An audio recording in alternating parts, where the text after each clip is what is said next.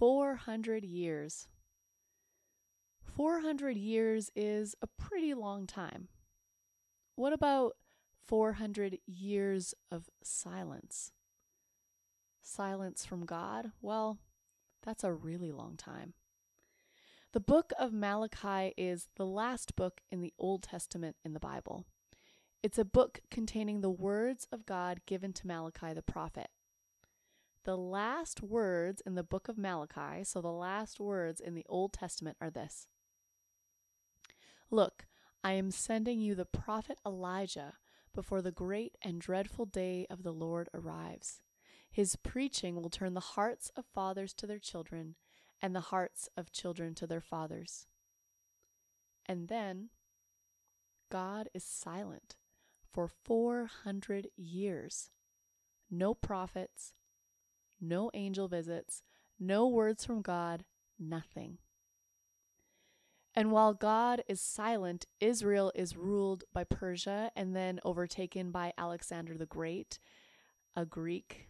Greek culture and language and religion become the norm. The Jews try to slide into the background and continue their way of life and worship, but that becomes forbidden on pain of death. The temple is turned into a pagan shrine and persecution becomes prevalent. A priest and his 5 sons lead a revolt and win. The temple is cleansed. The Jewish priests take over leadership. But the priestly leadership becomes corrupt, dictatorial, and immoral. And so the Roman general Pompey is asked by the Jewish leadership to come and restore order. They are riddled with internal strife and cannot move forward. So the Roman ruler Pompey comes and brings some peace and brings Roman rule. Pompey even goes so far as to enter the Holy of Holies in the temple, an ultimate sacrilege, and he remains alive. Has God abandoned his temple? Has God abandoned his people, they ask? And still God remains silent. Throughout these 400 years, ruled by different nations, as Israelites scatter, as a national identity is demolished, as the sanctity of the temple, one of the foundations of their worship, crumbles around them, as all of these changes lead to divisions and denominations in the Jewish faith, they wonder, has God forgotten his people? Is he still good and merciful, full of love and powerful to protect us? And God is silent. And then God breaks the silence. After 400 years, he breaks his silence. And who does he talk to? What does he tell them? And how do they respond? Welcome to the Only One Thing podcast. I'm Melanie Salty, and this is Advent, from prophecy to apocalypse.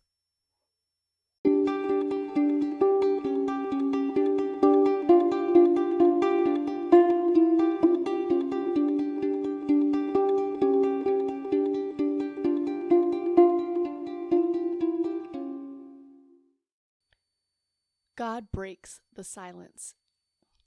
God breaks the silence in Luke 1. And today I want to create a space for us to sit and listen. It might be helpful for you to have a notebook and a pen ready to write down moments or phrases that stand out to you, and then go back to those after and ask God, why did these stand out to me? Holy Spirit, direct our ears as we listen. Lead us in your truth. Remind us of the ways of Jesus. Amen. God breaks the silence. From Luke chapter 1. When Herod was king of Judea, there was a Jewish priest named Zechariah. He was a member of the priestly order of Abijah, and his wife Elizabeth was also from the priestly line of Aaron.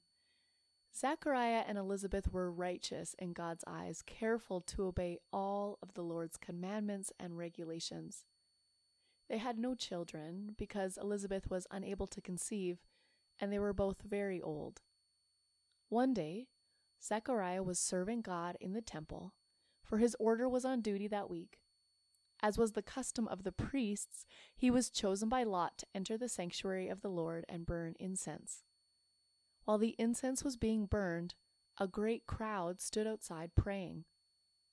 While Zechariah was in the sanctuary, an angel of the Lord appeared to him, standing to the right of the incense altar. Zechariah was shaken and overwhelmed with fear when he saw him.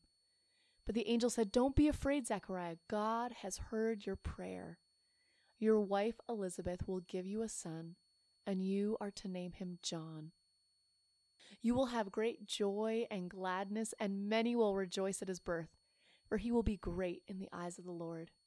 He must never touch wine or other alcoholic drinks.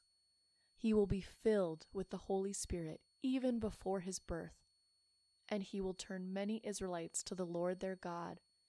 He will be a man with the spirit and power of Elijah. He will prepare the people for the coming of the Lord.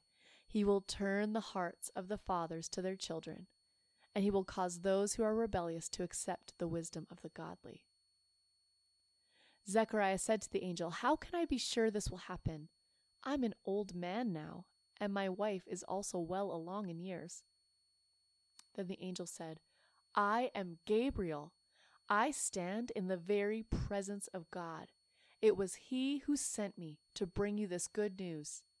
But now, since you didn't believe what I said, you will be silent and unable to speak until the child is born. For my words will certainly be fulfilled at the proper time." Meanwhile, the people were waiting for Zechariah to come out of the sanctuary, wondering why he was taking so long. When he finally did come out, he couldn't speak to them. Then they realized from his gestures and his silence that he must have seen a vision in the sanctuary.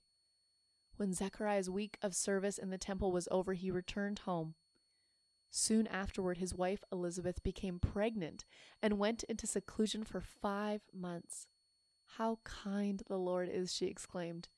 "He has taken away my disgrace of having no children." In the 6th month of Elizabeth's pregnancy, God sent the angel Gabriel to Nazareth, a village in Galilee, to a virgin named Mary. She was engaged to be married to a man named Joseph, a descendant of King David. Gabriel appeared to her and said, "Greetings, favored woman, the Lord is with you." Confused and disturbed, Mary tried to think what the angel could mean.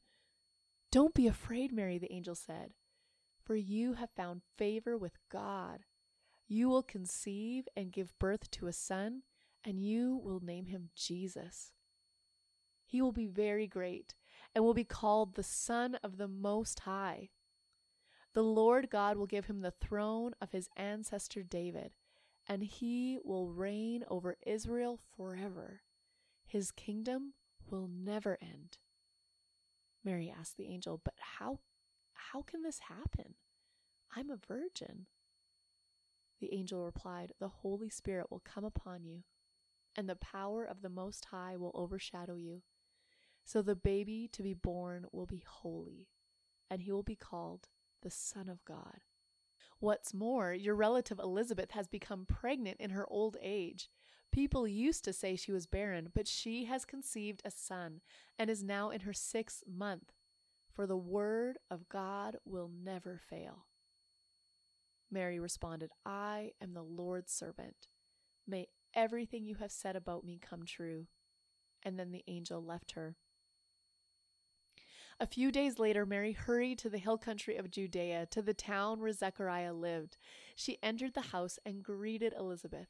At the sound of Mary's greeting, Elizabeth's child leaped within her, and Elizabeth was filled with the Holy Spirit.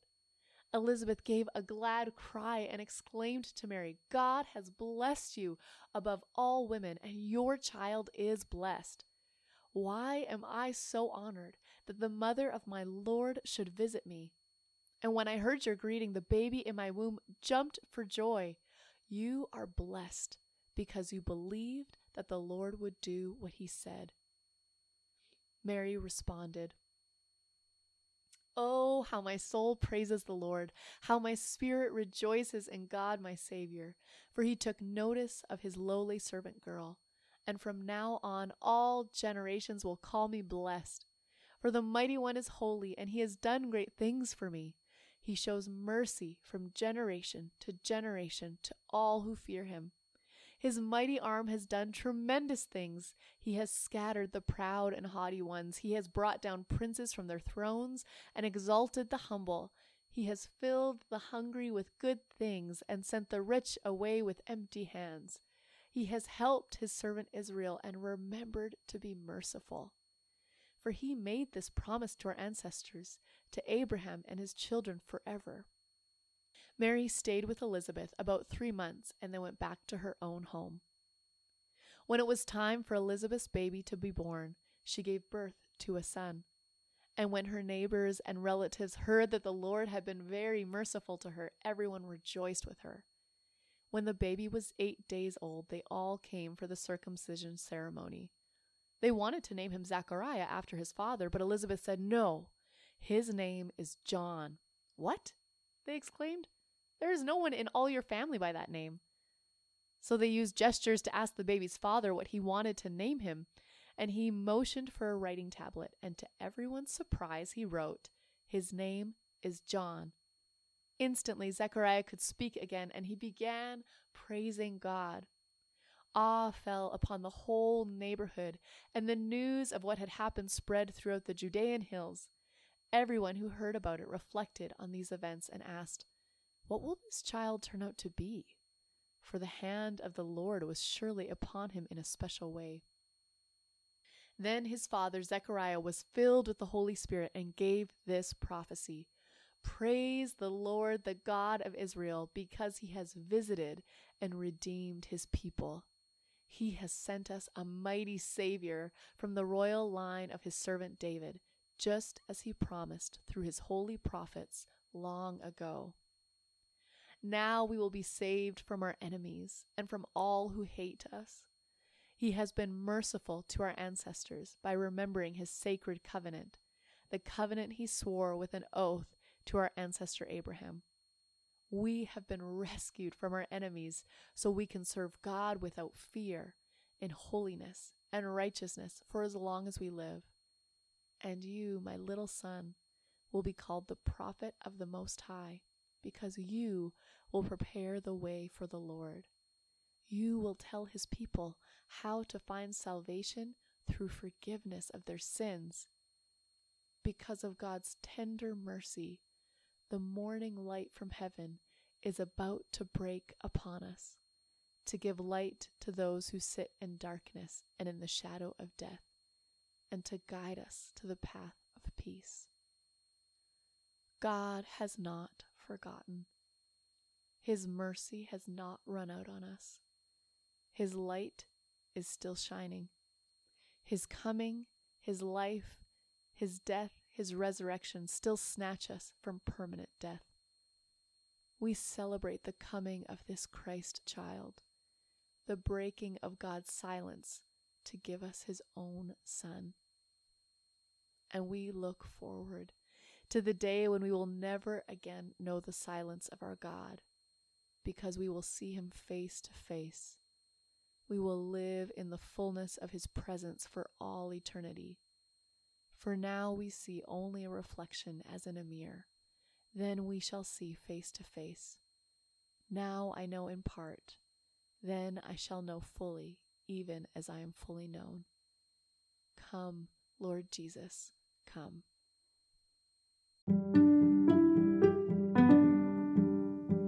Thanks so much for listening today. Between episodes, you can find me over at Instagram at melanie.e.salty or at melaniesalty.com.